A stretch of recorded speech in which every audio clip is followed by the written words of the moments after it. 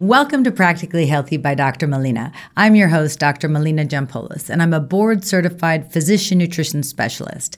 And I started this podcast to take the latest science and really help you figure out what you should do, can do, and eventually will do when it comes to food, fitness, and everything that's involved with helping you become the best version of yourself. My guest today on the podcast is a fellow like-minded practitioner who I've known for quite a while, and he has a syndicated talk show.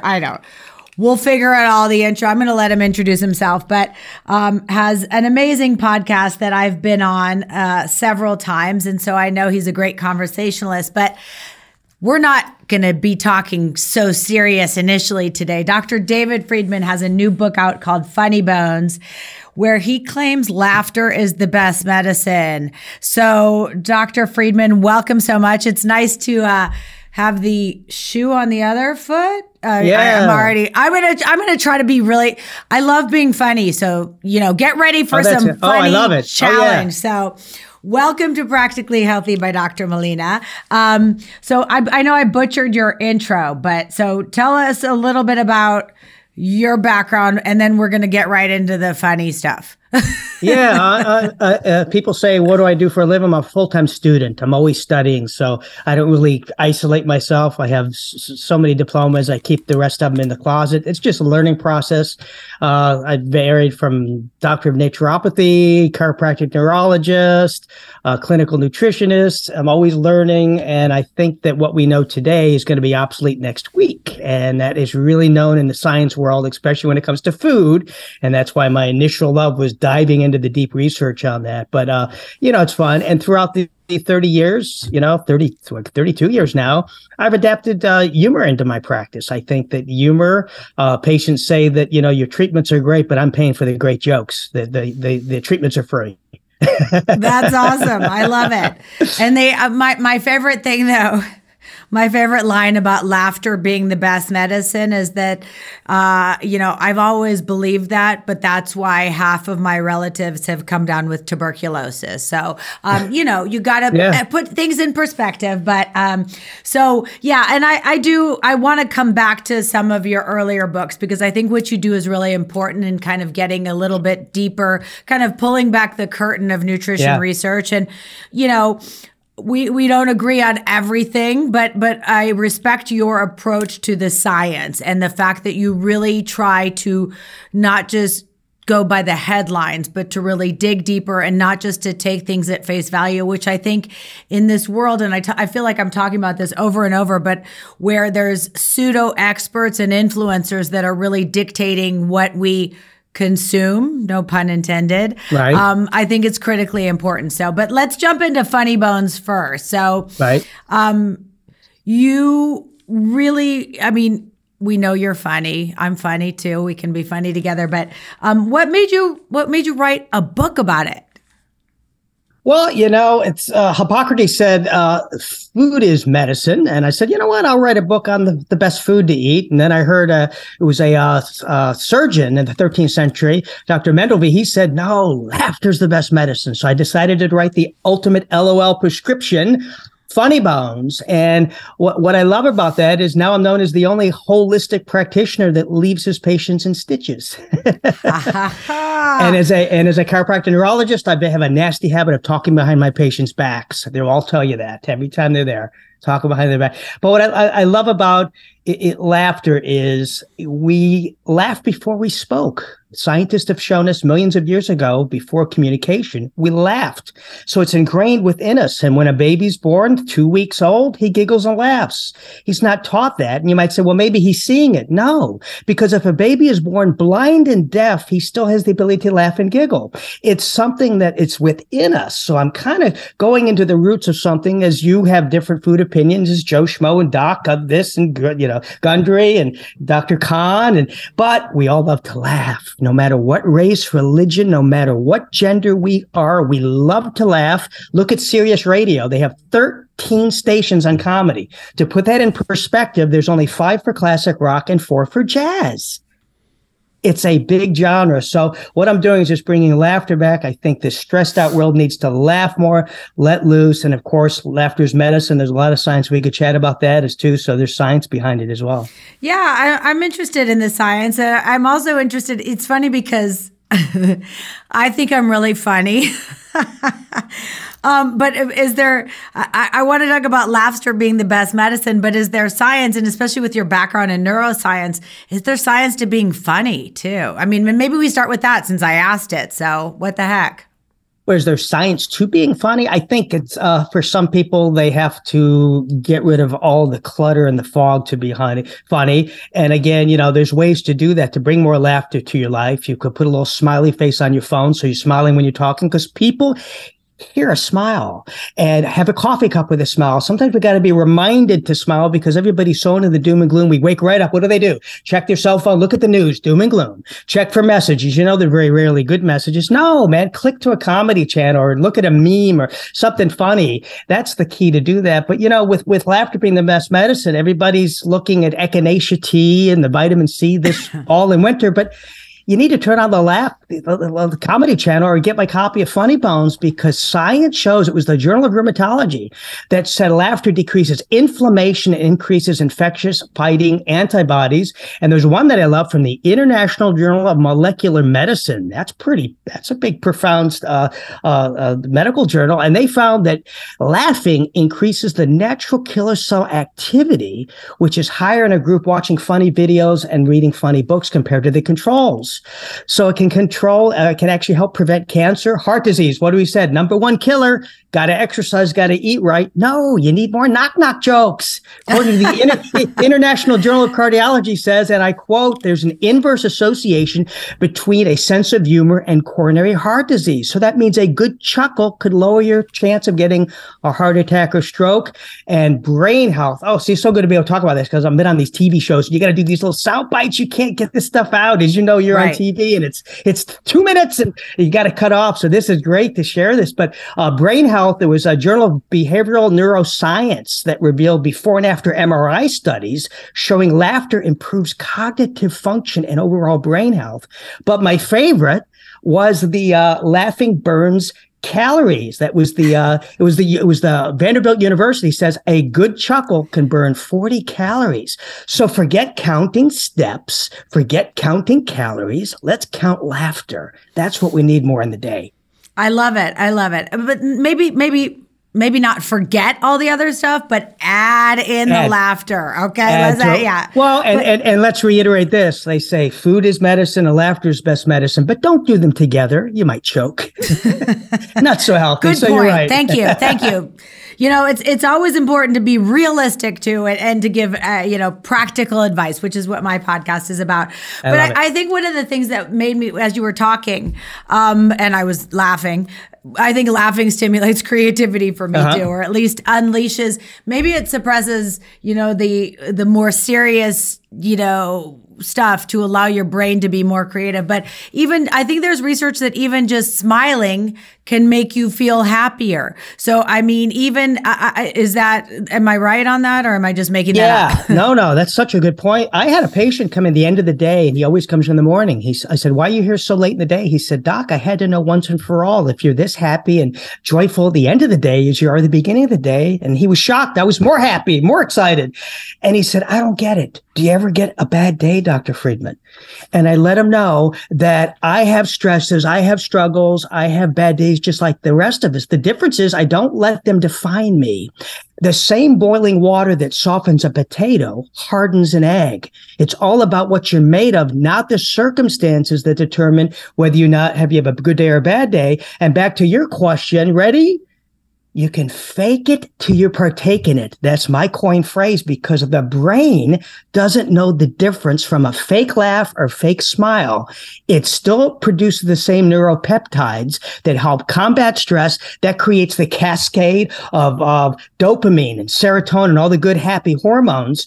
So I do have bad days, and I walk in very depressed. I've had heartache. I've had loss of family members. I've had tragedy. But you know what? My patients aren't coming in to feel that negative vibration. I owe it to them to be at my best, no matter how bad I'm feeling. So I fake it. And you know what happens in 10, 20, 30 minutes? I'm in a good mood. I fooled my brain. That's the key. Faking it till you're taking it. That's the key. I think that's really important. And I would just, I'm glad that at the end of the day, you're just as happy at the beginning. I mean, for me, at the end of the day, my patients may find me happier, but it's because happy hour has probably started for me. But anyways, whatever. That's a whole different conversation. And whatever. Resveratrol and red wine is good for you, right? Yeah. So no doubt. I've got that going for me. But I love it. I love that, we're laughing and joking around about it. But I think the science really is relevant. And I would think, and you can kind of maybe school me on this as well, or help me understand it better. I would think too, just in terms of cortisol reduction. I mean, I wonder if there's any studies, if you've looked at it in your book, because I feel like you say, if you start at a state that is, maybe you're down, you're stressed, you're challenging something, and you kind of fake it till you partake in it as you prescribe, I would think that you're having reductions in cortisol level too as a result. Is there any research to support that, or is that just kind of intuitive? No, there's actually some I just wrote a blog post today where I cover that, and that's going to go live, and Newsmax did a little abbreviated version, but I went all out. So I'm going to be publishing that on cortisol levels, where they've actually done saliva tests. They've actually done blood tests. And I mean, proof, not maybe it does. So to answer your question, absolutely it decreases cortisol level. And, that can link back to weight loss, because high cortisol levels leads to stressful eating. It leads to belly fat. And I think that stress,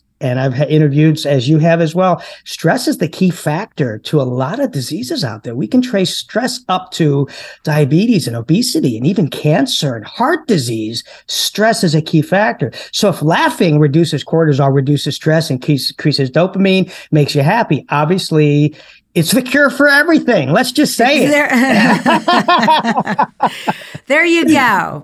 I love it. No, I think it's really funny because it's just, but I do think, I mean, there's like, I love to laugh. And my mom and none of the jokes are really appropriate to share. And no, but, actually, she had a really good one about. I'll tell what because I'm in the midst of planning my son's bar mitzvah, and so one of the ones she said, so the Goldbergs, the family had a windfall. They'd sold a company, made a lot of money, so he decided to take his entire family to Africa on a safari for the bar mitzvah. And he's got the entire bar mitzvah party, and they're walking along on the back of elephants through the whatever, not the tundra, through the whatever it is, wherever. And all of a sudden, everything stops. The elephants stop. Each is piling up on the other. And Mr. Goldberg is like, what's happening? Why are all the elephants stopped? And they're like, the Rubenstein bar mitzvah is passing us the other way. They have the right of way. So anyways, whatever. That's one that I could share. So it's, I think, but I mean, is it realistic for everybody to, I mean, can you really prescribe laughter to everyone? Because some people just don't laugh or aren't funny or don't have a sense of humor. So how do we do that? How do we personalize the prescription for laughter? I think everybody in their own way has a sense of humor. I've had some chemical engineers that come in and they're like real serious, and I'll throw jokes and goof, and they're like, they don't smile. Second, third, fourth visit, I'm thinking, all right, is this just one I got to be serious? And all of a sudden I'll say something and he just starts cracking up. I said, I got him. I found out his sense of humor. So we mentioned Sirius Radio has, 13 comedy shows, but everybody's different. It's a different type of humor. So I think you've got to find that. Of course, in Funny Bones, it's funny wit and puns and wisecracks and true tales, and and some people may like more of a dry humor. But what I love about when you laugh, this was a good study, 20 seconds of a good belly laugh is equivalent to 100 sit-ups. So forget going to the gym. Now let's just say it. Laugh. Cancel your Gold's Gym members. I'm gonna keep pulling you back from the forget to also laugh. Let's do it. Also laugh. Yeah. And by the way, so then if you laugh while you're at the gym, imagine how many calories you're going to be burning then. Come on. They have laughing yoga, which is very popular. So that's actually a thing where you do yoga with groups. And there's been studies, and I mentioned that in my upcoming article, on how it really helps with stress and you deal with your day-to-day drama better. And it does help burn calories. But what's so cool is when you laugh, it's actually better than a sit-up because it's the intrinsic muscles. When you shake, as you know, that gets your core. And when you just do sit-ups, it's hitting the extra. You're not getting that deep core muscles. And that's why you always feel so, after a belly laugh, you're just sore in the gut because you really had a gut-busting laugh. And that's the key. I love it. And you made me think of something really interesting, and you can feel free to use this in promoting your book. But there's a study that came out that showed that even 2 to 5 minutes of exercise after a meal for diabetics significantly helped with blood sugar control, with returning area under the curve with blood sugar. So I think, and you know, maybe you're not going to walk around for 2 minutes after dinner, but go, like, what about sitting around the dining room table, like after Thanksgiving, and let's do a good joke telling session to try to help regulate blood sugar. Like, come on. I think this is ready for prime time. I love it. What we play after Thanksgiving, I forgot the name of it. I think it's called Speak Out, but it's this little plastic thing you put in your mouth. Have you seen this? No. And you can't, it's like, and you try to say a phrase and the other person has to guess what you're saying. And it's so hilarious. It's like, what time is it? No, and is Merry Christmas. You try. Oh, it's everybody's crying. There's what the problem with not laughing. What? I love that game, and I'm going to try to get it. Except for that, one of our closest friends is a dentist, and they definitely have an advantage at that game because they know. It's amazing to me. They'll be like, "How are you?" Great. Oh, I'm so glad the kids are doing great in school. Like don't play that game with the dentist. I told you I was funny. See, you're funny. Come on. I love it. I love that one. I love that one. Especially if you go that noise, it's like yeah, right. Yeah, have that in the background. They do understand what you're saying. They must have a class. I'm going to ask my dentist friend, do you have a class on mumbling? Because you seem to get it. They really do. It's amazing. It's not mumbling though. I think there's probably a specific way that words come out when your mouth is stretched open, but whatever, that's for a different podcast. So, all right. So what else? Tell us more about the book. Are there funny stories? What are some of the funny things in terms of, I assume it covers everything, diet, weight loss, nutrition, whatever. It doesn't matter. As long as it's funny, it's covered, right? It's all there, from children to married couple banter to people asking about weight and diet, nutrition, to my celebrity patients, which are a lot of neat stories in there about some of my celebrity patients. And I don't know if one of them, the Meatloaf was one of my favorites. So Meatloaf, he was starring in a movie with Patrick Swayze called Black Dog. And one day I received a message that he wanted to come in after hours. So I told my office manager, I said, I'll be staying late for Meatloaf today. And she scratched her head. She replied, here at the clinic? And I said, yes, it'll be around 7:00 after we close. And she said, you being such a health nut, I didn't know you were a fan. And I told her, yes, I grew up in the 80s and Meatloaf was a big part of that decade. And she goes, what's so special about plain old Meatloaf? I responded, let me sleep on it. I'll give you an answer in the morning. She says, you can't tell me now?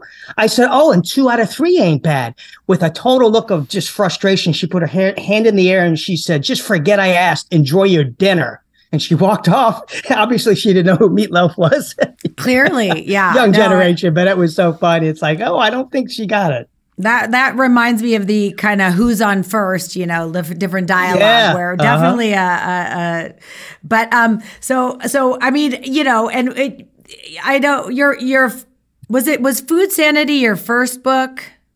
First book was a neuroanatomy book that I wrote. That sounds like a funny one. It was. Well, here's what's interesting. So it was 35 years ago. I taught neuroanatomy, wrote the textbook, and I still get doctors all these decades later coming up to me at seminars, and they say, your book helped me learn this topic that was so difficult, and I passed the boards because of you. You made neurology fun. I had funny, silly mnemonics. I had funny songs. I had jokes between the left brain and the right brain, and I made it fun. So I think that really pulled through. And science shows that when we laugh and it's funny, we learn and retain better.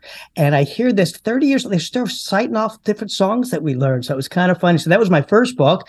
And then, of course, then the last one before this was The Food Sanity, How to Eat in a World of Fads and Fiction. And then I get to look at the funny side of diets. So we have a little bit of fun and play in the diets. For example, like intermittent fasting, right? It's like, oh, I'm interviewing these people and they spend a half hour. They're telling us how to extend the 18-hour, 16-hour, 18-hour, window of not eating. There's nothing new about that. My parents had another name for this diet trend. They called it skipping breakfast. It's not rocket science. Right? It is, I know. I think that's definitely true. It's well, come on. I mean, what's your joke for vegans then and paleo? Let's hear some more of the diet specific jokes. Okay, yeah. So paleo, of course, I spent a lot of time in the book paleo, but if you look at paleo, they say eat like a caveman. So I'm looking for years for a diet book, paleo cookbook, to show how to saute a saber-toothed tiger. I don't see that. But what I do see is how to cook cow steaks and hamburger. And I'm thinking, all right, are we supposed to believe our Paleolithic hunters got spears and went out for the day to hunt lazy grazing cows? Can you imagine that conversation? Honey, I'm home. I got us a cow. But you just left 10 minutes ago. I know it would have been back quicker, but I still might do. And here's the thing that puzzles me. So paleo says you can't eat milk from a cow, but you can eat the meat from a cow. And I'm like, okay, so maybe did they figure out that the cavemen were lactose intolerant and they blew air out of their dairy airs? Oh, ba-dum-bum. I love it. So yes, that's one. And then last, vegan, you said. So now that I'm in the world of comedy, I've noticed there's no vegan comedians. Have you noticed? And I wondered why. And I found out, instead of making fun of people on the stage, they roast vegetables on the stage. They don't roast the people. Got it. No, I got it. I got that one. I thought you were going to say because they were so miserable because they couldn't eat anything but plants that they're not funny because they're, sad about having the same vegan diets every day. I tried to do a vegan diet once, by the way, because I tried to do some of this stuff. And I lasted till about 10 a.m. I was like, I don't even know. I'm like, oh God, I need some protein. Not that you can't have protein. I thought you were going to say 10 days. Oh God, no, 10 a.m. I was like, I don't even know what to eat. I have nothing vegan in here. I'm like, can somebody get me something vegan? It was oh my God. And what's with all the tofu? They eat soy, much of it. Has it occurred to them yet that it's just soy much? It's crazy. Yeah, and also, that don't even get me started though. Because it's plants. So the Impossible Burger, it must be healthy. It has more saturated fat, more preservatives, more everything than a regular burger. But it's not meat, so it must be healthier. It must be healthier. It's sad though how we have to make jokes, but there's people that have built industries. There's millions of people that take this stuff really seriously, and that's my problem with pseudo experts, which is like why I like you kind of pulling back the curtain and actually looking at the data. I think that's so critically important. Yeah, I have a prediction though, because we're due for a new fad diet, right? This keto's this year, paleo was the year before. You know what 2023 is going to be? It's going to be a combination, and mark my words, it's going to be a combination of the keto diet and the vegan. It's going to be vegan and keto. They're going to call it veto diet. You follow this by simply rejecting any food that you love. Veto. I love it. Well, you do know there is the Pegan diet, right? Yeah. Paleo and vegan, because each of them individually is not hard enough. Let's combine them and make things even harder. Even more confused. Yeah. Yes, but I love the veto diet. I think that's got potential. It's catchy. I can see that really, resonating with the public because, I do think I think the parasite diet has a lot of potential too because we're really into probiotics, right, which are health producing. Why not consume more parasites, which can really pull all the nutrition that you could possibly need out of your system? You'll be near dead, but you'll be really, really skinny. So I think that's got some potential too. I'm looking into commercializing that one. I think everybody's really into probiotics now. I want to take parasites. That's what I'm going to be prescribing. So why don't we just do this? Since there's that parasite removing fad, you stick your feet in there and it pulls the parasites out. Let's just sell that as soup. And then they'll get their parasites, Soup Call for your feet. Yeah, and it's going to be delivered by a tow truck. Yeah. Nice. Very good. Okay. See, so anybody who's listening to this, if they're laughing half as much, how many, I've got to start carbo loading. I'm burning so many calories just interviewing you. I need some food. Where's the, I'll have to, my hidden candy drawer that I keep in my office. Yes, I do. I have a sweet tooth. I'm not going to lie. So, it's so what else? Your sweet tooth, you talk about, as you agree, sugar seems to be what everyone agrees on is the ultimate cause of disease, no matter what side of the fence they're on. And I had a patient come and she says, "Can you read my blood work and see what's going on?" And I looked at her blood work and I said, "Your sugar is way too high." And she said, "Really? So if I put it on the bottom shelf in my pantry, I'll be okay?" Wait, I have a good one too in terms of reading. So this is when you talk about, laughter being the best medicine, and we should integrate it into the medical curricula and that sort of thing. When I was a resident and I was doing my general surgery rotation, I was a medical student. So I was at the very bottom of the totem pole. We were rounding at the hospital with about the team of like 25 surgeons, and the head surgeon, the attending physician, looks at me and he hands me a set of labs, and he was like, I wasn't a doctor yet because I hadn't graduated medical school, but he was like, "Melina, what do you make of this?" Showing me the lab shirt, and I grabbed it and I said, "Well, I can make a brooch or a pterodactyl." and he had not seen the movie Airplane and did not find it quite as funny. And then I was put on probation for, being so disrespectful in the middle of Grand Rounds. So I think you do have to choose your humor selectively sometimes, and laughter isn't always the best approach. But I think most of the time it is. So tell me some more about, your talking point, farts in the chiropractic office. That sounds like something that maybe I was going to try to say something funny about gas, but I lost my train of thought. So what's the farts in your office about? It's funny because I've been on all these TV shows and they want to avoid that chapter. They skip that. It's like, so kudos to you for being a female that wants to talk about farts. That's got to be a first. I have two boys, so that's pretty much my life. Is like who can fart the most obnoxiously and annoy mommy. So farts are a really important part of my life. So share with us how they're an important part of your book. Well, farts happen, especially when you're pushing on people's backs. It's gonna pop out, and it's funny how some just pretend some will change the subject real quick, but there's times where you have to bring it up. And I've noticed a lot more farts taking place in my office because it's the only gas people can afford nowadays. So. That's good. Could be the reason though. But one of my favorites was female farted, which is, then she's turning and she goes, "Oh, excuse me." I go, "I thought you were a teacher." She said, I am. I teach at UNCW. I said, "Well, that sounded like it came out of a tutor." One guy, last one, the kids will love this one. A guy farts. He says, "Oop, that was a piglet fart." I said, "A piglet fart? What's that?" He says, "It's always followed by poo." Oh my God. All right. That's a good.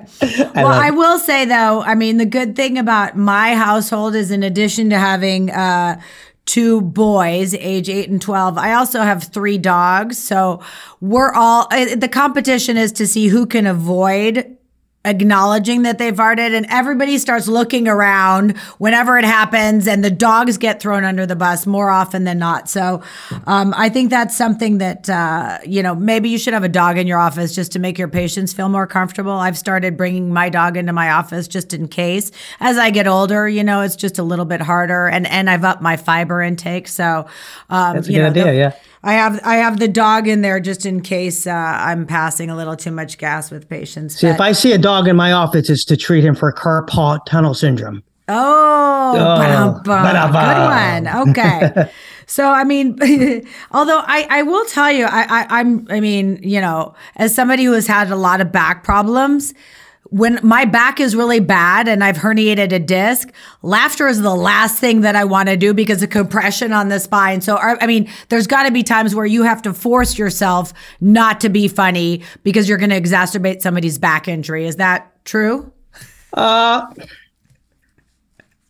Not really. It's more of a compression. I think that's like saying, don't go driving a motorcycle when you have herniated discs, and don't go walking around the block. You got a hernia. I mean, you're going to put that in. Most people with herniated discs aren't really going to laugh. I'll get them to smile, but they're pretty much pain. I've had one. That's what brought me into my dad and his dad were MDs, and I broke the train by becoming a chiropractic neurologist because a chiropractor saved me from back surgery. So I had a herniated disc. So yeah, I don't remember wanting to laugh too much when I was going through that. So you're right. You got to pick and choose. But you know what? They stick with me about a week and a half. I get them to that laughter point. They're out of that acute phase. So then we got them laughing. And some of the meanest, nastiest people, the patients that hate us, we hate seeing them come in because they're mean. They have ended up being the sweetest, most kindest patients because pain is what affected their personality. And I tell all my new employees, I tell them the story about this one guy that we love. I said, he was our least favorite patient. What? We love him. I go, no, when he was hurting, he was just mean, and pain will do that. So be sympathetic when people are hurting because it may be their pain talking and not their personality. So you're right, but you can still be cordial. You can still be kind. And then once they get to that point where there's a little bit of a grin, I'm going for it. I'm just throwing in the laughter. Yeah, no, I love it. And I think, laughter is kind of my default, and I love being funny. I mean, I wish I could, and maybe I'll just try. I mean, to do it more in my practice. I mean, do you talk to doctors too? Because I think,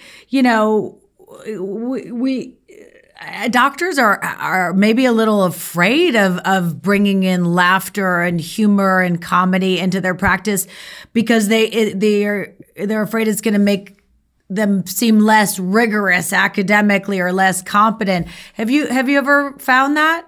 Yeah. Well, so I worked on the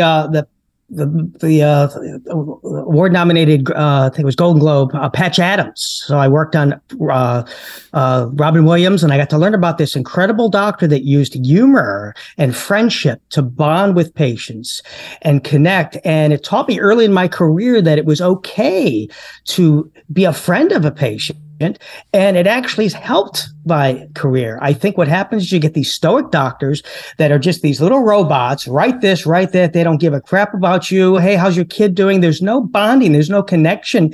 And I think that's what we're missing. I think we're missing that bonding. And I had a Scott Rouse. He's the guy that does is like a human lie detector. He does I forgot the name of the show, but he reads people. He has a whole course showing how medical doctors are not getting sued if they start joking and be friends with people. So patients need that. And he does this whole course he teaches. He says you need to have humor and friendship and bonding, and you don't get sued as much because they've connected with you. It's like you're not going to sue your buddy. And they're not buddies. So it was really neat. I thought that was a neat spin on stuff. It is. And it kind of brings humanity back to medicine, which I think is really important. And I do try to connect more with my patients on that level. And I think I'm going to work on bringing in more laughter and even prescribing laughter. I mean, as we finish up, really, what advice do you have for listeners about we're all, especially pandemic, post-pandemic, now we're the worst flu season ever. Everybody's stressed out. The economy's in the toilet. Back to the farts. See, my default is, but I love it. How can listeners bring laughter back into their lives? I love how you say bring it back into their lives because it assumes that they used to have it and they lost it. And it's so true nowadays. I posted something on Facebook that came up, and it was 4 years ago you posted this, and I go, oh, that got a lot of laugh. I'll post it again. And it was this woman, you couldn't see her face. She's bent over tying her shoe, and she had a barrette there. And I wrote, does this look like a Muppet tying a shoe? And it looked like a Muppet. And everybody laughed. So I posted it now. Oh my God, how dare you make fun of this lady? What if you were her grandson? How dare you? And how shame on you? And I'm unfriending you. And here's what's sad. I look back, the same people that were accosting me, yelling at me were the ones laughing 4 years ago. They've lost their sense of humor. I screenshotted it. I said, what happened to you folks? It's a joke. That lady wouldn't even recognize the top of her head if she saw it. You couldn't see her face. She's bent forward. Why don't you loosen up? It's the same. And I'm seeing that we're losing. We need to get, like you said, get it back, because we used to find humor. We used to not go up and smack comedians in the face because they were funny. We used to not say, oh, what did you just say? I had 21 pages of my book, Funny Bones, that were crossed out by the editor, says you can't say that anymore. It will offend people. I'm like, it's cute, funny humor. It'll offend people. Can't say the word Oriental medicine. What do you mean? Oh, can't say Oriental. Oh, can't say that. Can't. It was like it was ridiculous that 4 years ago, my editor said they would have laughed. It would have been cute, would have been funny. And I may send you the excerpts that were excluded because you're the only mom that I know that gets dad jokes. Well, no. My husband, actually, the funny thing about my husband is he's not funny when he tries to be funny. He will say stuff that cracks me up that he doesn't mean as funny. And then he's like, wait, what did I say? What did I say? But when he tries to be funny, I'm like, deadpan, no response whatsoever. But then the funny thing is he's like a child, and my kids do this too, is if they get a laugh out of me once, then they keep saying it over and over. I'm like, no, it was funny the first time. There is but no, I love it. And yes, the world is a tough place, and comedy and being able to laugh at yourself. I mean, I think there's so much, and I love the fact that, you position this, you're not just trying to be funny. You've got science. This is, you're at the end of the day, you want to help people, as do I. And I think none of